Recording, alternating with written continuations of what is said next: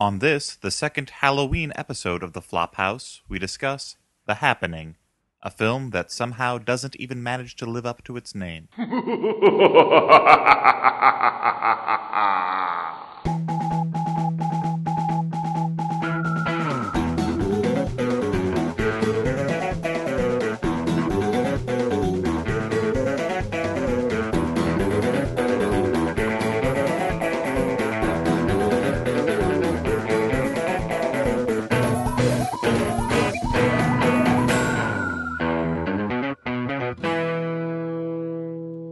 Oh wait, are we gonna do the intro first? Yes. Okay. So should we let you stop cracking up from all my jokes? Oh boy. Hey everyone, welcome to the Flophouse. I'm Dan McCoy. I'm Stuart Wellington. I'm Elliot Kalin. Hey, we watched a movie tonight. That we did. A movie that I've been waiting for ever since. Your whole life. I saw the reviews this summer. Sure. Movie I've been looking forward to. For me, it was when I saw the movie posters. Yeah. And For me, it was when I heard the title. Once a year, maybe twice a year, but no more than 3 times a year comes along a movie. You know, I'm like, we should got to go see this in the theaters. We need to do a Flophouse in the theaters episode, and then we don't get our That act didn't together. happen, We yeah. don't do it. No. But now it's out on DVD. Laziness. Flophouse in the Aisles. Didn't happen. And, yeah, that movie is called The Happening. M. Night Shyamalan's. M. Night The Shyamalan brings you his vaguest title yet.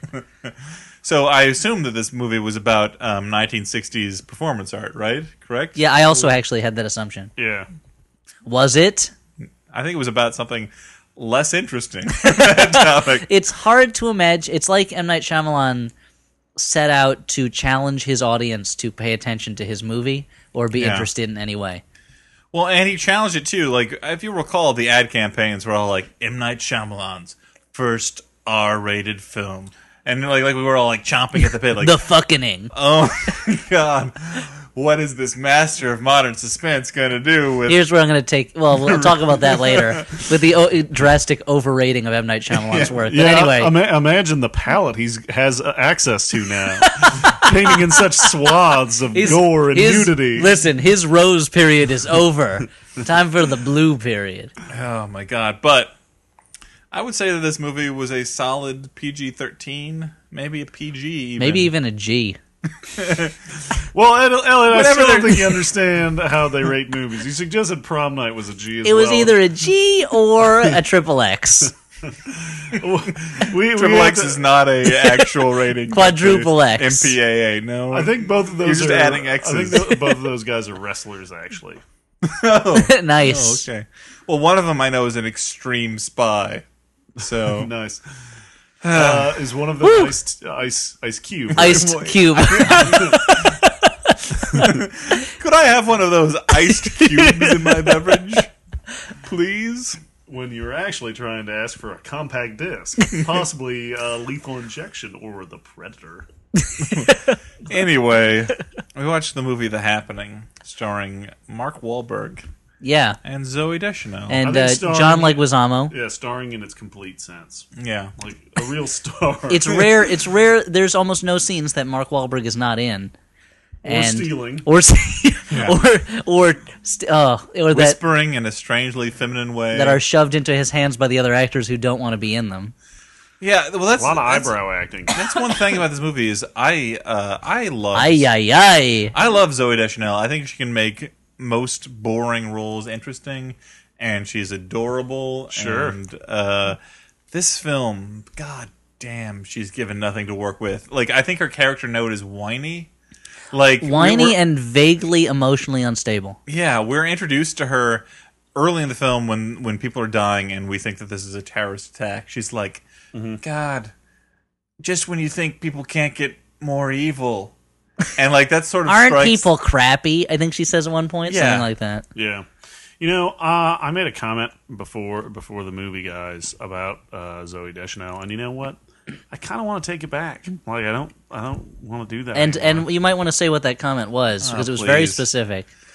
No, it's carnal knowledge, kind of. You wished that she had starred in Carnal Knowledge Yes, with Jack and Nicholson. I take it back. Yeah. and Art Garfunkel. Art was he in that Garfunkel movie? and Margaret too, right? Yeah, she wasn't very good, and her Stewart character was said annoying. that he would like to finger bang Zooey Deschanel, But didn't want it to go further than that. She No, was too he's- innocent. Apparently, he's a gentleman. Well, no, That's it's, as far as he wanted to take I just it. don't know if I feel like having that kind of a commitment with her. Like, So it's more like you sidle up next to her at the bus, on the bus stop, Sure. do your business, and then, Yep. oh, my bus is here, gotta go. yep. Oh, I'm waiting for the M35. That's okay, see you later. This Yep. is like a really weird sort of combination of sexual Right on the aggression money. and like gentlemanliness. Like Yeah, that's like- absolutely. Like, I'll wear a rubber glove if she wants. That's cool. I'll clip my fingernails. Yeah, because really that'll feel great. I'll That use won't a- remind her of going to the doctor. I'll use a lot of horse vaginal lubricant. All right, this Wow, let's talk about the movie, huh? yikes. The Happening. I didn't expect the finger banging stuff to come up until the second half of the episode Sure. when we're I was- searching for things to talk Yeah, about. I'm running out of ideas already. So the movie begins with thrilling scenes of people stopping in place and then walking backwards. And then killing themselves. Yeah. And in very silly way, like Non-bloody ways. very non-bloody, but also just the way it's paced, the movie feels like a parody of like a disaster horror movie. Like like if M. Night Shyamalan had released it as like M. Night Shyamalan's first wacky comedy, The Happening. Thump these, and then like people falling off of a building in rapid fire, or like a car suddenly crashing into a tree for no reason. Yeah. Like people start killing themselves in the very idea- overwrought ways. Well, I mean, the idea is like they kill themselves in the first way that is at hand, but in practice, that just means that they kill themselves in goofy ways. Like the very first killing is like a woman's like, "Well, I got to kill myself now. What do I have on? I have this chopstick that's been keeping my bun up, my hair in place. My hair I'll bun. ram that through my neck." And then there's a guy at a construction site, and construction workers are just dropping off the top of the building, but not in like a scary like oh my god way, more in like a here comes some more thump thump thump thump thump thump thump thump thump, and everyone's reactions are Partly cloudy with a chance of construction workers. everyone's immediate reaction is not like what, it's more like dear God, What is happening? Santa Maria. Like, I don't want to get too dark or mention things that shouldn't be mentioned on the Flophouse. But the thing that kept striking me was that like he's trying to get across the kind of feeling that people had on September 11th, where it was like, something is happening and you don't know what it is, and you're scared, and you know that something terrible has happened, but you don't know what's going on. And I think everybody's first, Kind of like Cloverfield. yeah, like Cloverfield. We were talking about War of the Worlds, how much more successful Spielberg's War of the Worlds was at this. But like everyone's reaction that day was like, Or what? Blair Witch Project. Oh, now I'm scared, like kind of. But like no one has that moment, Or RoboCop 2. or losing it. But nobody has that immediate reaction of like, what? Before the terror sinks in. Like everyone's super frightened right off the bat in a way that is totally unrealistic and very unconvincing. Yeah. Well, and then smash cut to Mark Wahlberg. As a science teacher in high school. He's a high school science teacher, which, that's the logical protagonist in this scenario.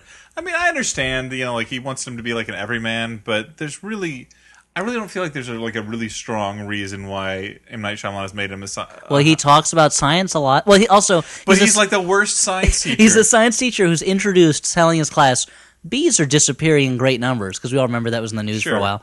Why is this happening? And the correct answer that the kid gives him is, it's an act of nature and we'll never know. And he goes, yes, you're right. Correct. 100%. Go home early. Yeah, Mark Wahlberg says... Here's a sticker that says, champion.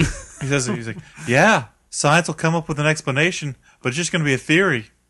And I'm like, why did this guy go into science? What does he need to teach science? Like, he's clearly... he's working off of Sarah Palin's curriculum. No! Topical! No, So, it seems like yeah, he's like a missionary who like just stumbled backwards into a science It's like a very religious organization decided to put Manchurian candidates into science teacher positions, where it's like, just teach the kids that science can't be trusted and doesn't exist. and that way we'll get our message across. Like, well, also they use this bee thing, but then they're just like drop it immediately. Well, they drop it immediately, but also like Mark Wahlberg was like, yeah, bees are disappearing, and the corpses, we can't even find the corpses. I'm like, that's not true. The bees died off, but I'm pretty sure that the bees were still there. They didn't just vaporize when they died. Aliens took them away. Mm-hmm. The thing is, like, if it wasn't for this happening, I think that Mark Wahlberg's character would be stiff competition for Drew Barrymore's character in Donnie Darko for teacher of most believable teacher, terrible teacher, yeah, in movies ever. The Destructors is a story about. It's the most beautiful phrase in the English language. Oh, God. I think we can all agree on that. But the dark art jokes, and also John Leguizamo is his friend and fellow teacher. Who out of nowhere decides to tell. They get a message from Alan Rickman in a small role as the school principal, and he should have been the hero of the movie. Alan Rudd. Oh, Alan Rudd. I'm sorry. I always get their names I think mixed it would up. be great if Alan Rickman was. That'd have been There's awesome. a problem. Everyone should leave the school. It seems there's some sort of happening. Sorry, it's Alan Rudd. I'm Alan sorry. Rudd, Cameron from Ferris Bueller's Day Off. Yeah. But he tells them briefly. Something's happening in New York. It looks like a terrorist attack, so everybody leave the school and go home. And John Leguizamo, in the midst of this, everybody's worried, leaving the school, decides to tell Mark Wahlberg, on your wedding day, I saw your bride and she was crying and it looked like she didn't want to marry you. Well, see you later. Gotta go. You shouldn't bring her along when we evacuate. You shouldn't bring her along when we leave. So the whole beginning of the film is there's merit. Everything is awkward. Fraught. There's marital tension between Zooey Deschanel and Mark Wahlberg, and every sentence feels weighted down with like heavy meaning. And then later on, I don't want to get too ahead, but later on we discover that we haven't even talked about the town of Princeton yet. Oh, well, we'll get there. But Zooey Deschanel is really worried about the fact that she had dessert with a coworker, and apparently that has been the reason why everyone's talking like they're in a Pinter play for the first half of the movie. Yeah, it's kind of like a Pinter play written by a child. The whole movie feels like it feels like a movie that a kid made in his backyard over the weekend after he saw The Birds. Like, this is what movies are like. I'll just make it, and I'll have my friends act out the parts. And the child is like, what's the worst thing that could happen between a married couple? One of them has dessert with a coworker. That's what Mom said Dad did that broke up their marriage, so... Yeah. But much like Prom Night, this movie catapults us right into the action. Immediately after this attack happens, they're like, okay, people are dying in New York. Clearly, since we're in Philadelphia, that will be the next target of whatever's happening. So we got to get out of the city. So, well, and I Mark really Wahlberg, appreciate that. I mean, like, I'm glad it isn't a fucking snooze fest where you're like, character, blardy blar. Yeah, because it really helped later on when the characters were dying and I didn't have to worry about them. Absolutely. I don't have to feel any connection to them when they're watching a zookeeper get eaten on an iPhone. Like, I don't give a shit. Awful. We haven't even gotten to that part yet, when they're in the Filbert restaurant. But everyone in the movie talks, and but also like everyone's really going by the numbers. Like, something's happening. We better get out of town fast. Okay, why? Like, I don't understand why you feel the need to leave immediately. But like, the government's reaction in the movie seems to be to tell everybody to leave urban centers and go to small towns, which I don't think has ever been a government plan in case of an emergency. Like, maybe. Well, again, I don't know if you remember after 9/11, they're like, everyone, please leave New York. When Mayor Bloomberg went on TV and started, I guess it was Giuliani at the time, when Mayor Giuliani went on the TV and said, everybody leave the city, go to the town of Princeton. Because they immediately get on a train, and John Leguizamo's wife didn't get there in time, so they get on this train, and there's a big to-do about the marital problems when they're handing out tickets. But then John Leguizamo's getting it's a phone call from his wife, and he goes, I can't hear you. Text me. Text me. I can't hear you. I can't hear you. I can't hear you. Text me. This goes on for about 40 minutes, and then he gets a text, and John Leguizamo says, and this is brilliant writing right here. He goes, "Oh no, she's good. She's taking a bus to the town of Princeton." These people live in Philadelphia. Princeton is not a foreign concept to them. The town of Princeton. Well, no, I don't. I've never even been to Princeton, and I feel comfortable just referring to it as Princeton. I mean, I don't have to specify to people that I'm going to the town of Princeton. Like, or is she going to one of the university buildings. But that's the thing. Even if we didn't know that it's a well-known town because of the university, from the context of the sentence, we should know it's a place that she's going like to. she's not like she got into Princeton. She'll be going there next semester. Oh, Mark Wahlberg. She's matriculating at Princeton currently, so we better go there. She's going to the lair of Lord Princeton. He should be able to lock them up. There's a similar line later on where Zooey Deschanel is and the characters walk into a house, and Zooey Deschanel goes, "There must be a bathroom in this place. I'll go there." And it's like, there must be a bathroom in this place. Yeah, it's a house. Like, the audience... You can assume that there are basic human needs. Eating and shitting. There's a kitchen and there's a bathroom. It's not like if the line had been, "I'll just go to the bathroom," that the audience would have been like, "How does she know there's a bathroom in this building?" You're stretching my ability to believe this movie. M. Night, sit down with me for a second. There's only so much I'm going to buy.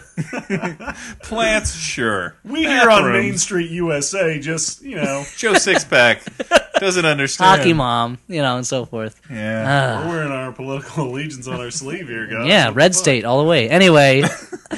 But anyway, so they leave. They go to it. The train stops in a station called Filbert because the conductors have lost... Where filberts are grown. Where filberts are grown, yeah. Where they make paintbrushes. And they... where the strip Dilbert is written after there was a typo.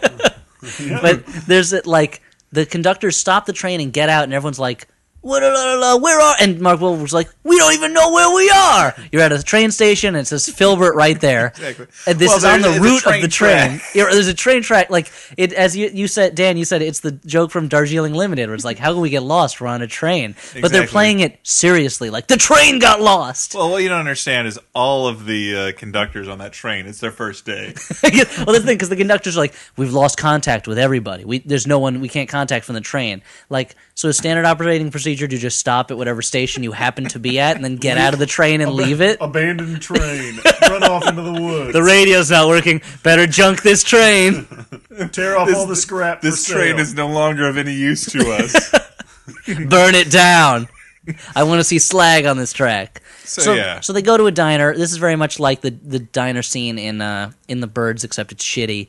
And they watch, instead of seeing birds attack a man and a gas station blow up, which is exciting, they watch on an iPod as a zookeeper allows his arms to be ripped off by lions in a really ridiculously fake scene. And they're watching it on an iPod because the shot, which is clearly just shot on film, like it's just like, hey, we want to show you this.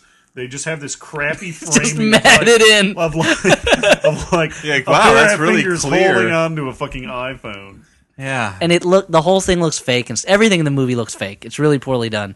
Then they watch the news, and the news says, "Oh, there are a lot of attacks happening in the Northeast." And the guy who looks like an overweight Barton Fink, who's running the diner, says, "This town's right here in the Northeast." So everyone immediately runs out of the diner and drives off in different directions. It's like, yeah, they're like, "Feet don't fail me now." The exit, stage left. And holding their caps onto their head. There's just people-shaped holes in the walls. There's and puffs clouds of smoke behind them. It's really, everything is cartoonish. And Mark Wahlberg's like, "Hey, what are you doing? You're leaving me behind. I got a kid with me."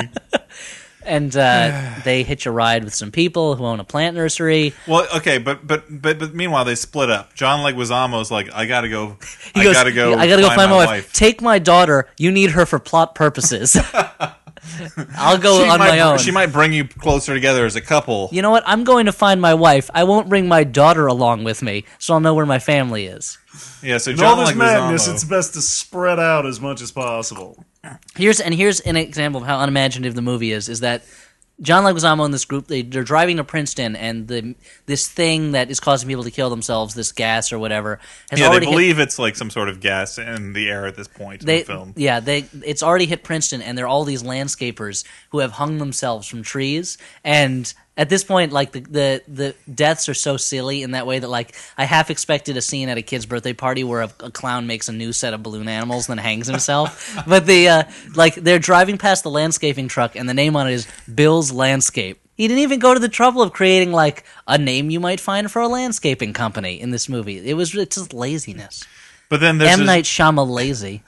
There's this tense scene where John Leguizamo tells everyone to roll the windows up, and then he distracts the girl with a math riddle, as he puts it. A woman in the car who's panicked by all these. She's panicked. He's a math teacher at the high school, so he says like, "Hey, here I've got a math riddle for you. Not a math problem, not a brain teaser, a math riddle." I think they came from the high school in Saved. Just like they're all just more into God than they are into the subjects that they teach. But then there's a terrifying slow push in on a rip in the soft top of the car, and they realize, oh my god, whatever's out there is getting into the car. The next shot is the car stopping on the road, then immediately accelerating and hitting a tree, and a guy flying out of the windshield of the car in one shot. Which was actually pretty cool. It's pretty cool. It was like silly. It was like yeah, it's one of the most hilarious deaths ever put on film. It was, and then John Leguizamo gets out and slits his wrist with a piece of glass in the middle of the street. I mean, even that was kind of funny. Acting! Like, the deaths are just done in such a goofy way that there's a guy later who lies down in front of a lawnmower. You know, I would like to see a John Leguizamo one-man show of all the characters in The Happening. That would be a good show, see? On HBO. An HBO special of that. But apparently they all came from Spanish Harlem somehow in this version. But meanwhile, Mark Wahlberg and Zoe Deschanel are having their own adventures. Yeah. Oh, it's a real Altman film of parallel plots and different adventures. There's that really good scene where people are trying to outrun the wind, and then the wind gets them and they freeze. Yeah, well, okay, he hitches a ride with a plant-loving guy who owns a greenhouse, who immediately springs to the conclusion, hey, maybe the plants are doing this, which is, spoiler alert, what's happening. Yeah. However, the happening. And what the big twist to me was that it wasn't fucking M. Night Shyamalan who told us that. Like, he normally loves to do that in his movies. Yeah, he's usually the guy who knows the truth. Hey, it's me, the crackpot who actually knows everything in the world. And I'm also the director and the screenwriter. Wink! I'm great. He kind of tries to cover it up by having the character who says it be the zany guy who you believe thinks that plants are responsible for everything. He does also say that plants killed JFK. You know, like he does also say that bushes can talk to trees and that plants evolve at a rapid rate. Right, and so he has forth. this strange obsession with hot dogs too. Yeah, and one of his first lines is, "I love who doesn't like hot dogs." He's like, you like hot dogs, don't you? They taste great. They're a very convenient shape. You like hot dogs, right? And then there's a cut to Zoe Deschanel, and she's just like awkwardly like shaking her head. No. He's like, "All right," and then later you see him eating a hot dog, and it's like, he loves hot dogs. He took hot dogs on the survival adventure. He's the hot dog guy. This is great. God, it's so good to laugh in such a tough time. But I see M. Night Shyamalan literally. He's like, I have all these small characters in this movie who end up dying. I better come up with characteristics for each of them so they're believable. I'm gonna make this guy a hot dog lover. Yeah, he's like, an aficionado. That must have come after like. Cat person? No, that doesn't work so well. Extreme skateboarder? Like a half-man, half-cat person? No, just like someone who likes cats. Like a Jax champion. He plays Jax. See, that would be more interesting if he was an actual cat person. It's like, I think the plants are doing this. And then he kills someone and they shoot him and then, run, we got a cat person to deal with. Sleepwalkers. Yeah, if it was like Stephen King's Sleepwalkers. Yeah. At least then it would have Machen Hammock in it. Yeah, that was a very strange movie. By the way, incestual cat people. Here's a side note. Incestuous cat. If you're looking for a bad movie to watch in Halloween to laugh at, Sleepwalkers is an A+ bad film. But meanwhile, in the M. Night Shyamalan has someone state the premise of his film, making a huge logical leap. Mark Wahlberg basically accepts it, I guess. Yeah. Because then later on in the movie, he knows what's going on. Well, he is a scientist. So he's a science teacher. Science teachers teach science, which tells us that if someone tells you something, it's true. And so, Right. and you draw inferences from what you already know and apply that to things going on around you, even if they aren't supported by factual evidence. I think that's called the scientific method. Yeah, it's called the scientific method 2.0. So they...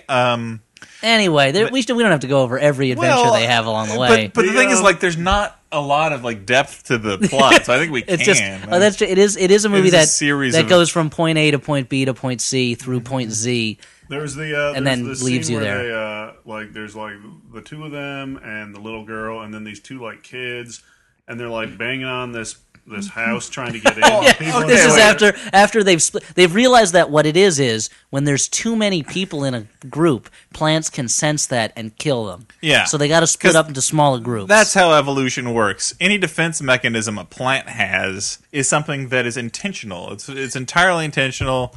It's They control targeted. They're like, and also, there's more than 5 people walking together. I'm and going to also, release this neurotoxin. they made a deal with the wind so that the wind will blow whenever they got to release this toxin. There's a scene. As Stuart pointed out, with Aeolus, the wind god, they decided to make a deal.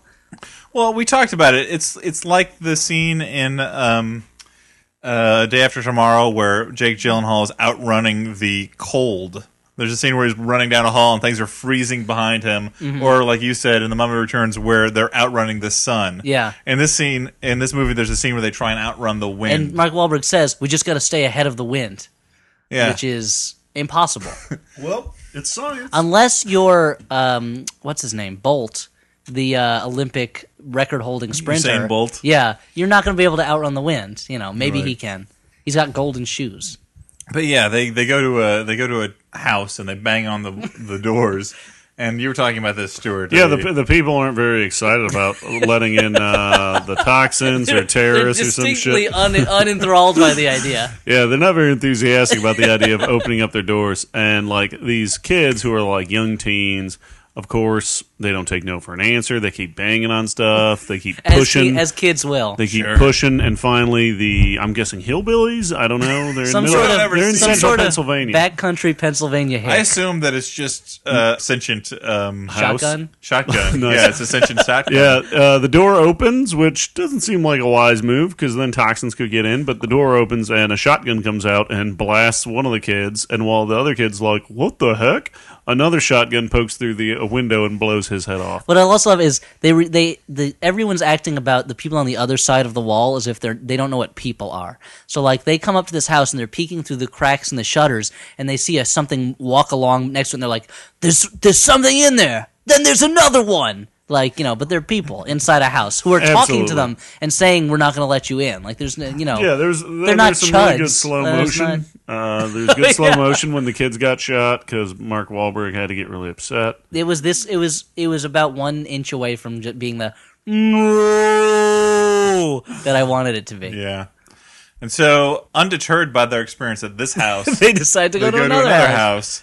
Which has a crazy old lady in it, but crazy old lady, you say? I find that hard to believe. Here's that first house. The swing is at the house with the shotguns. There's a swing at the hanging from a tree, and the little girl's on the swing, and Zooey Deschanel is pushing it, and Mark Wahlberg says, "Do you think that's not a good idea?" or something like that. Maybe that's not a good idea. But then someone told Mark Wahlberg that questions always had like a raising inflection at the end. But the camera pans up. It's a tree holding that swing up. Bump, bump. And not then like a giant or nothing. It's not a monster. It's not a robot. Not a crane. It's a tree. Not like a brontosaurus tail? No, just like every swing in the world, it's a tree. And then they show like an overhead shot of her swinging on the swing and the branch is shaking. And at any moment you're like, uh-oh, that branch is going to fall off. And then it doesn't. And it's over and it never matters, Yeah. It has none of the thrills or horror of the scene in Wizard of Oz where the trees start throwing apples at the Scarecrow and Dorothy. Like, that scene is scarier than the entire movie that's happening. But anyway, they go on to another house, which is owned by a crazy old lady. Sure. This is after they briefly stop at a realtor's model house. Oh, yeah, that's true. Where the bathroom question comes up. But anyway, she's drinking her lemon drink. And no one talks like a human being in this movie. No, they don't. Well, this woman talks even less like a human being. This woman talks like a rejected Tennessee Williams character. She does. She's talking over dinner with these characters. She's very mean and hostile and invites them to dinner, and she's creepy. And she says to them over dinner, like, one of you's chastens the other, to Zooey Deschanel and Mark Wahlberg. And she goes, that's the way we's made. Speaking of, like, humans. We's made to chases each other. Well, what you don't realize is she learned how to speak English reading Little Abner comics. So. But anyway, she does provide some important expository dialogue, which is that if you're out in the shed, you can talk, and because of some sort of underground passage from the Underground Railroad. Yeah, you can be heard in the She main gives them a house. short lecture on the history of the house and gives them that important piece of I information. would say it stops the movie cold, but the movie stops cold every 5 minutes. it's the movie is very, for a thriller, it's very leisurely paced, and not a lot is happening a lot of the time. Happening. The best part is when they're about to go to bed and they're like, "Man, this lady's totally crazy." That's paraphrase, obviously, and Not that paraphrase. It's pretty close. And like they hear a noise, so Mark Wahlberg goes to the door and he sees the old lady in her nightgown down there, and she's like, "You're talking about stealing stuff. You're gonna kill me." And at that point, I'd be like, "What the fuck are you talking about? Kill you?" Mark Wahlberg doesn't say like, "No, of course not. What are you, crazy?" He says, "No, we weren't talking about." And then suspicious way. And he's like, I was kind of thinking of killing you. And like the next shot is him like waking up. Like, what the fuck are you talking about? It's like, "You're trying to kill me, aren't you?" No, don't you? Well, time to go to bed. Oh, this is gonna feel great. Good night, crazy old lady. Oh, it's gonna feel so again. good just to lie down, just to get some Z's. Well, then I love it. He gets up in the next morning.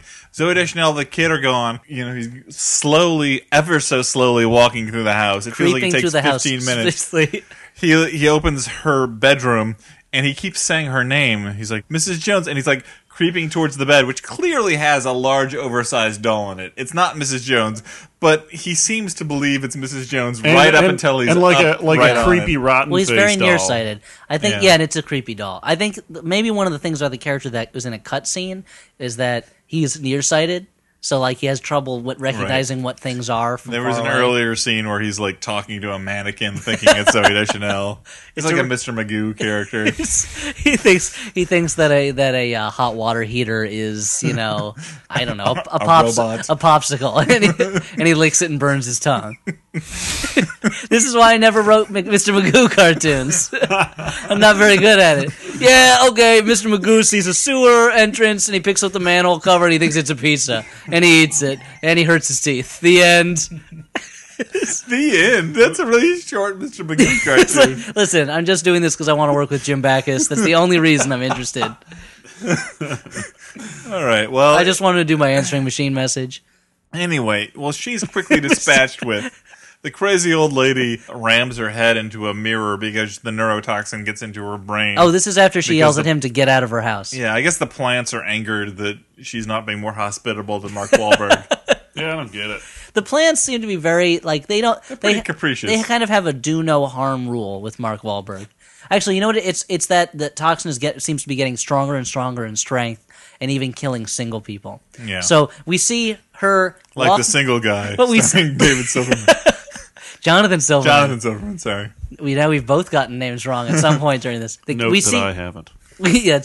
Another perfect Wellington. We see her walk by a window. Then the camera follows along the inside of the wall for, what, an hour? I don't know. While she's, in theory, walking on the other side of this wall. Seconds. And it's literally like... M. Night Shyamalan was like, you know what? The set dressers did such a good job on this set. I'm just going to show it for a long time. This is going to be great. And then you hear thump, thump, thump, and the assumption is she's like hitting her head against the wall or something. That's goofy. And then she walks up to the window and smashes her head through the window. And you're like, oh, that's what they actually had her doing. That's stupid. Yeah. Okay. And then she dies smashing her head through a window. That part is kind of creepy, though. When her head just smashes through that window. Comparably. I mean, what's going to be on her tombstone? Think about that. Pepperonis and extra cheese. Remember those ads, everybody? New York City. Yeah, isn't that what, like... It's a different... Weren't they always... I thought we were just doing ad taglines. No. Weren't there always, like, banditos or something? It was a guy who was going to be shot by a firing squad. Oh, okay. Goes, what would you like on your tombstone? And then he goes, pepperoni and sausage. Tombstone pizza, Pierre! And it's like, we were going to shoot you for your crimes against the state, but you know what? We'll just get you a pizza instead. Here you go. And then, they say, or like... Or was the joke because they're going to bury him in an unmarked grave or something? I think they like later standing around like all the firing squad jollily having pizza because it starts, he says, blindfold? No. Cigarette? No. What do you want in your tombstone? And then he goes to that. Yeah, and then they're all sitting around eating pizza, and the leader of the firing squad goes, napkin? And the guy goes, no. And the firing squad leader has a look on his face like, "Ooh, you got me again." It's a nonsensical commercial when you really think a about mustache, didn't he? Yes. One of the characters. They both did, I think. But really, I think the when moral you is, name your though- pizza company after a grave marker, you're asking for that kind of trouble, you know? But you're they going look to- like characters from the Croc cartoon, right? The comic strip Croc. The French Foreign Legion comic strip. Yeah, the one that The most everybody relevant points thing to most newspaper readers. So like, oh yes, the zany adventures of the French Foreign Legion. that Something Croc. that even as a comedy device hasn't been installed since, say, Abbott and Costello. It's at least as relevant as, like, Mark Trail is fighting fucking animal smugglers all the time. Like, how many times can he go through that story, you know? There was a really sad Mark Trail I remember seeing once where Mark Trail and the kid who pals around with him, who I guess is his son, are in a cavern that's flooding, and it was just like 3 or 4 panels, and it was just like, "I'm scared, Dad. I know, it's okay. I'm scared." And he goes, "But I'm proud of you, son." And that was the whole thing. And it was like, this is the saddest comic strip. There was no like, will Mark Trail escape? Or like, but wait, look, that hatch up there. There was no like cliffhanger. It was just, these characters are going to die now, and they're That's a good Sunday. they're approaching to each other. Yeah, I love that comic. For my money, that's the strangest of the soap opera comics by far. Mark Trail, Yeah. right at one of them. I don't know, when Terry and the Pirates had that character who was living inside of an exoskeleton, that was pretty weird too, but that's an adventure Anyway, comic. to get back to the And when Brenda Starr had that abortion on camera in the comic strip, that was weird. the happening, I'm sure you think that there's probably an exciting end to this film. You'd be wrong. Surely there's not just a Deus Ex Machina. You'd assume that Mark Wahlberg beats up every plant in America to keep us safe, or something like, or like they set the forests on fire, or something like Like that. a Treebeard style character shows up. And He goes, "If you can defeat me in single combat, I will save the humans." it's like the end of Karate Kid Part 2. With like all the humans playing little hand drums and Exactly. Peter Cetera Yeah. song or something. No, it just turns out. And then Kyle MacLachlan tells him, "You must not fear. Fear is the mind killer. That would be awesome. Fear is the little death within us all." Yep. Spice. When I saw that as a kid, I first saw that pilot in the beginning who's in the giant tank, and he's like a whale man. Yeah. That freaked me out. I was Yeah. amazed by that. if you think that this discussion of Dune is anticlimactic, just watch The Happening. Okay, so the old lady kills herself, and then the wind comes up. Oh no! Mark Wahlberg, talking through the secret passage we found out about before, tells his wife and their new adopted daughter of their friend who died, they should close all the doors, close all the windows. Ah! And then he goes, "No, I'm going to come out and be with you." And he walks out, and then they go, "No, we'll be with you." And they walk out, and everything's fine. Lo and behold, it's all over. Oh, thank goodness. And 3 It's months not later, happening anymore. cut to 3 months later, civilization is fine, and there's a guy on TV saying this was an act of nature and we'll never know. yeah, another scientist reiterating the idea that, oh, you know what? Science is basically just a bunch of people not learning about things, just accepting the unknowability of the world. And Zooey Deschanel learns that she's pregnant and has a big smile on her face because now she can project all of her own insecurities onto a child and ruin that child's life. But then we cut to Paris. Oh my God, what's going on in Paris, guys? Paris Hilton? No, Paris, the town, Paris.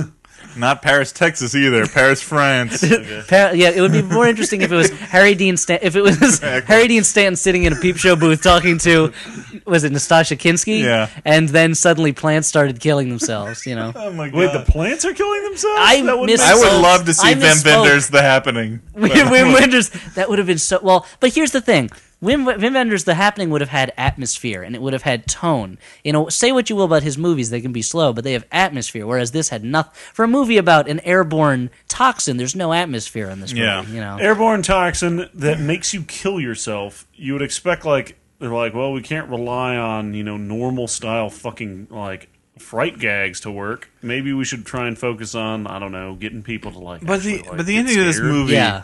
they cut to France and it's like, oh my God, it's happening again, and it's basically the same ending as 28 weeks later when it's spoiler alert. Yeah, spoiler alert for 28 weeks later, where the last shot is a bunch of zombies running in front of the Eiffel Tower.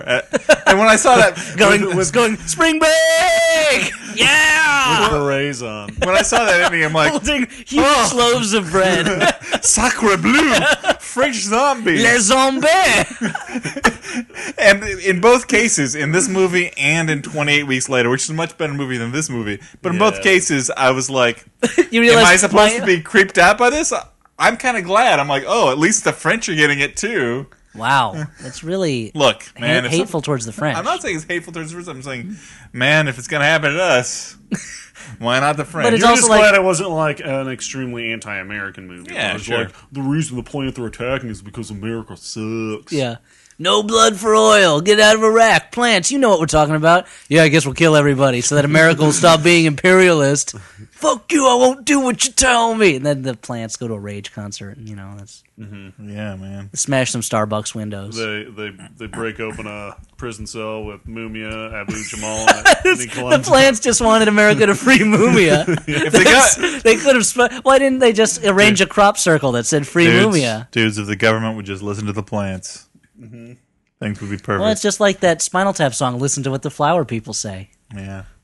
But the Shark sandwich. I haven't seen 28 Weeks Later yet, and now my image is literally of the zombies running with their arms up in the air, going yeah. It's only Past slightly them. less comical than that, actually. Okay, with big backpacks on their backs. we are backpacking through Europe. I'm French, but I'm backpacking through France. Zombie.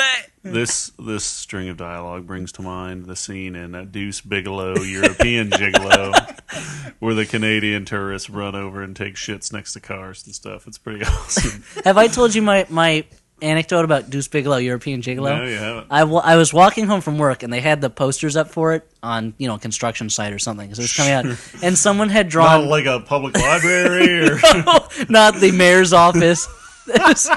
Someone had drawn glasses and a mustache on Rob Schneider, and it made the movie look like it might be a sophisticated, like, kind of foreign sex farce. Like, it was, I was like, that looks like a very brainy movie now that he has glasses and a mustache. The poster instantly became like a Woody Allen movie, Final Judgments. I forgot to do the special Halloween Final Judgments this time. I'll do it this time. Was this film totally scarifying? Was it frighteningly funny? I see you sitting at work trying to come up with these. Or was it totally snorifying? Stuart? We do have fun, don't we? yeah. This is a surprise. This is gonna be a big twist, but I think it was snorifying. Snorifying, eh? You're not going to back it up with anything? You're just... No, it was like this wasn't as like abysmal as Lady in the Water, where I'm watching it. I'm like, what's going on? Why am I watching this? But it also was worse than the other ones. So this is probably his second to worst. That's movie. probably the title of his next movie, The Other Ones. I'm going to actually say that I thought this was frighteningly funny. I'm sorry, I was just scared by how funny I thought this was. Look, they're fucking theme categories, all right? I dictated the theme categories. I'm going to stick to them. Oh, Dan McCoy, you're so easy to needle. Stu, you and I watched Lady in the Water together. We did. I think pre-Flophouse, we were just like, this will be hilarious. And it wasn't. It was really just bad. boring and painful. Yeah, it's not a good movie. This movie was really... I thought there was It had like a more lot of narfs in it, though. laughable dialogue. That's right, on the NARF meter, that had many more NARFs than this one. This one had fewer ladies in water than that one. Yeah. Less Paul Giamatti, too. But more goofy dialogue. I'm sure he's really disappointed More about that, people actually. running into trees. More people feeding themselves to lions. The guy feeding himself to the lion looks so disinterested I got a lot in of being laughs eaten by on this lions. He was like, yep, lion's ripping my arm off. Well, whatever. Okay. Here's Another lion ripping my arm off. What are you going to do? For me, I think this movie was, if you're in the market for a recent bad film, I think this is worth checking out, once. Because it's just so weirdly miscalculated. I got to say, I'm a split up here. Part of me thinks it was snorifying. Snorifying, yeah. But there are other parts of it that were frighteningly funny. They really poor pieces of writing, bad acting. You know what? I'm going to say frighteningly funny. I'm going to go on that one. So I'm, Nice. I'm I was the odd man out, huh? Yeah. I guess you're going to have to leave the island, But It's been beautiful knowing you. which is also M. Night That's what I get Shyamalan's for all next my movie, vitriol. The Island. all the spite that pours out of me. Yeah. So that was great. Oh, and also now M. what do we Night talk Shyamalan about? is completely overrated. Completely. Didn't I already say I wanted to shoot him? No, I didn't. I don't know if you should say that out loud. Yeah, that seems like a threat. You did say that you wanted to punch him. Oh, okay. Is that a threat? I don't actually want to threaten him. Well, it's a lower level threat, certainly. Unless you were going to shoot him with your fist. Or punch him with a bullet from a gun. Wait, what if I could fire my hands from like my wrist? Oh, like Kane. Yeah. Like Kane from the X-Men comics. Yeah. Then, I yeah. think that's acceptable. Go ahead. So it's basically just like you have a built-in extendo if I had said glove. something like mean about him before. You had. Okay. But what I want to say is... He's very rude to waiters and other help staff. Like, I feel like, well, in many ways, I feel like bad just that we watch this and we're doing a podcast on it, because anything that gives him more, like, all of our listeners, like, we're just... millions of them. Yeah, everybody now people might actually go out and rent his movies. Certainly its nationwide theatrical release isn't going to get as many people as this podcast. Like, Ridley Scott makes generally shitty movies, but He's mediocre. okay, but He has one masterpiece and he's mediocre. He's not like his masterpiece was Alien. Come on, man. Okay, I was making sure you weren't going to say Blade Runner. No, come on. Blade Runner's overrated too, though not as overrated as M. Night Shyamalan. But like M. Night Shyamalan just makes terrible movies, like abysmal movies, and he shouldn't make movies anymore. Like, I'd rather Uwe Boll make movies until I am long dead. At least Uwe Boll is a guy who feels like when you're watching a movie by him or you read an interview with him, he comes off as like a crazy funny guy. Yeah, there's just some sort silly of joy in what he's doing. Yeah, whereas M. Night Shyamalan, which I would too. If I made nothing but terrible movies, I would be like, I'm going to make the next one even stupider. Yeah, like he's a challenge for him now.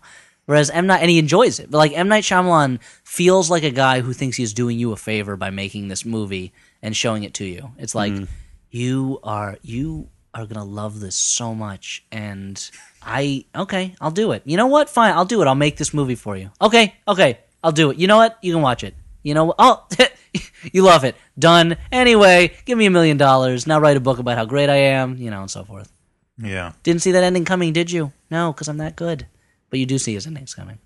Going into it, like, if somebody, obviously somebody had spoiled it for me and was like, it's the trees and plants that are killing people. So I'm like, okay, that's retarded, but I'll watch it because that sounds really stupid. And I go into it expecting there to be kind of like hidden, like the little bit of subterfuge as to actually what's going on.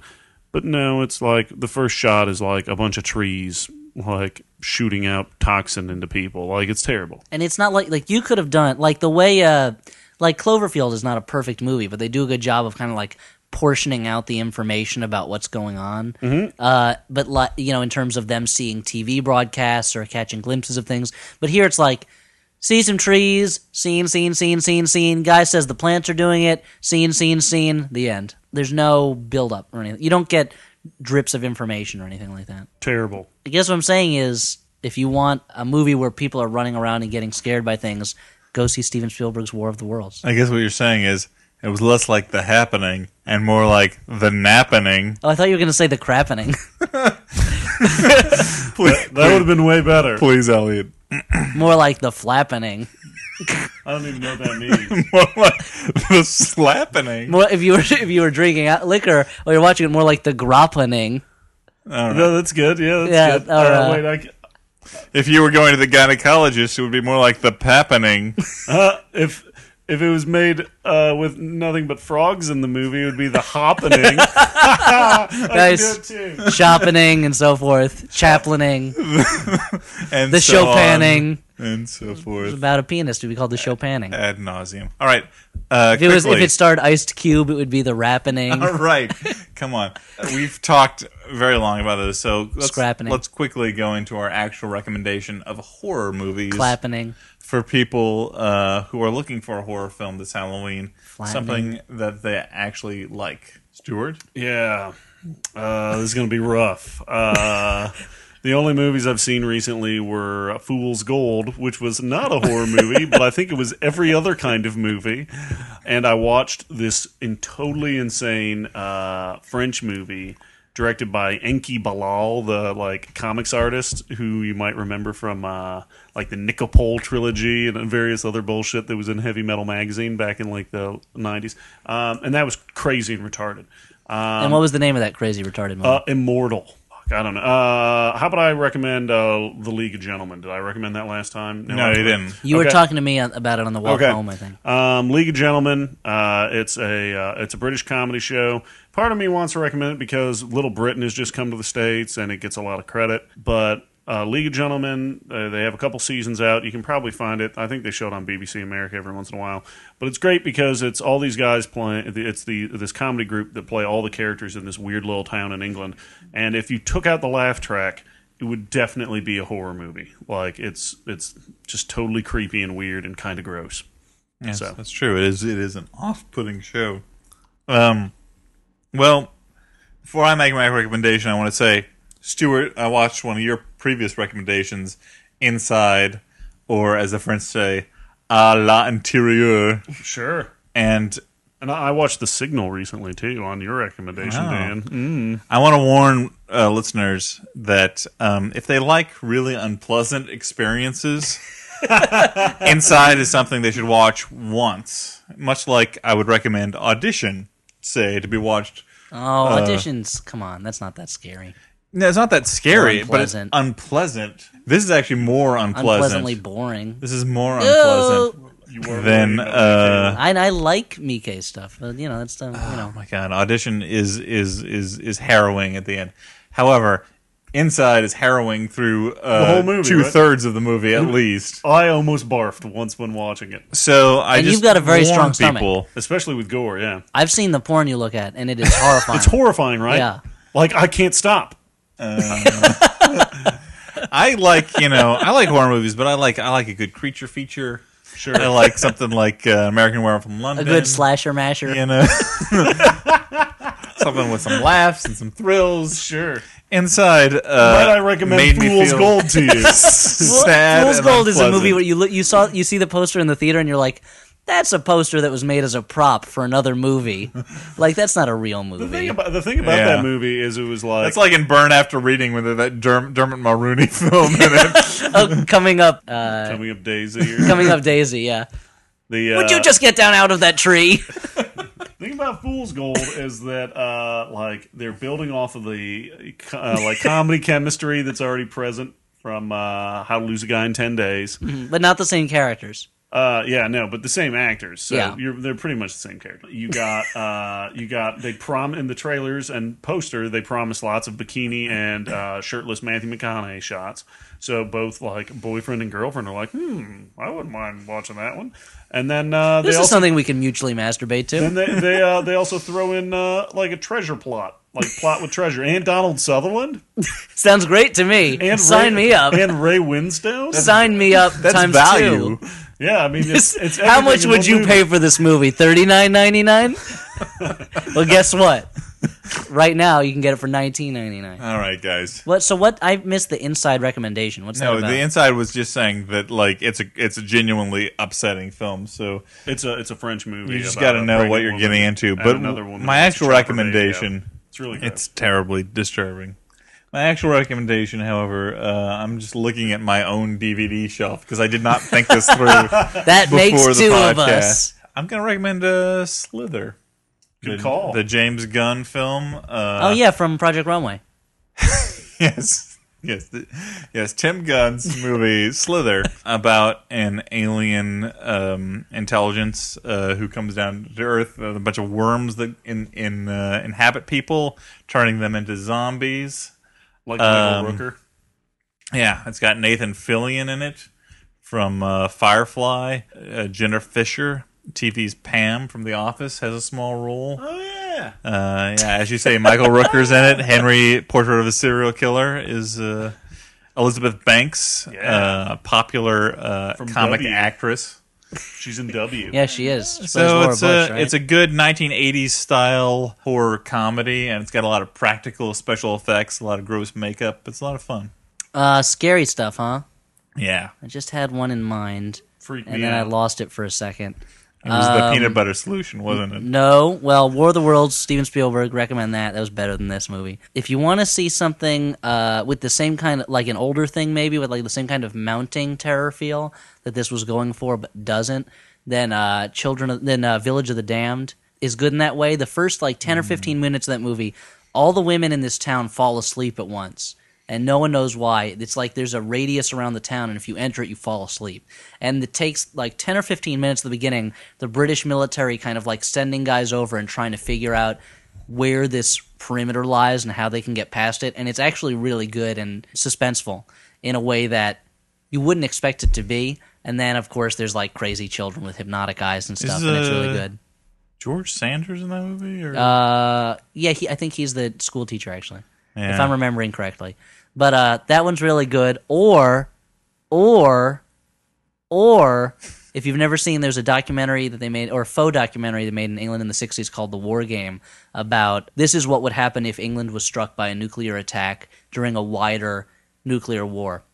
And it takes you, as in documentary style, kind of like step by step, here's how it happened, and here's what the people were like, here's what they did next. And it gets across the idea, again, the idea the happening was going for of like, we don't know what's going on, there's a wider catastrophe, and we're just part of it, and there's nothing we can do about it, in a much better way. This is a documentary the BBC commissioned from a director whose name I don't remember, and they considered it too graphic and too frightening to be shown on television, so it was given a theatrical release, and it was either nominated or won Best Documentary Short Subject from the Academy Awards. Really scary, and in a way where it's like, you're worried that that's going to happen when you wake up the next day. And also, you know what? Why not? The Thing. I don't care. Throw it in there.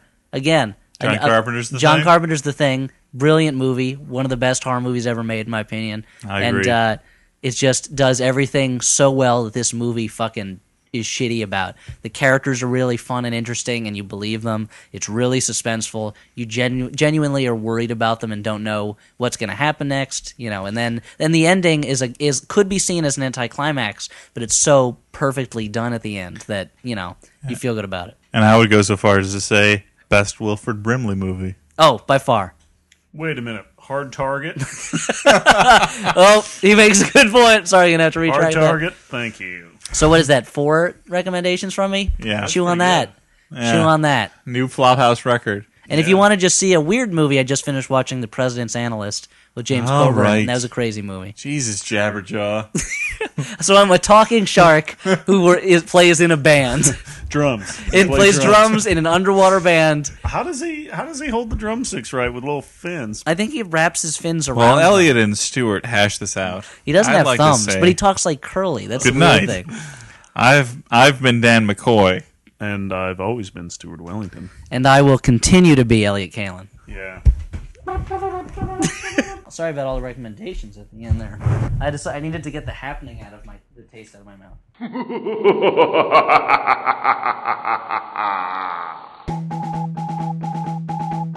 YM is Miss. Young Miss magazine. No, I know Young Miss. I don't know what Well, this column is. They had this little column where You didn't read Young Miss magazine? I never read it.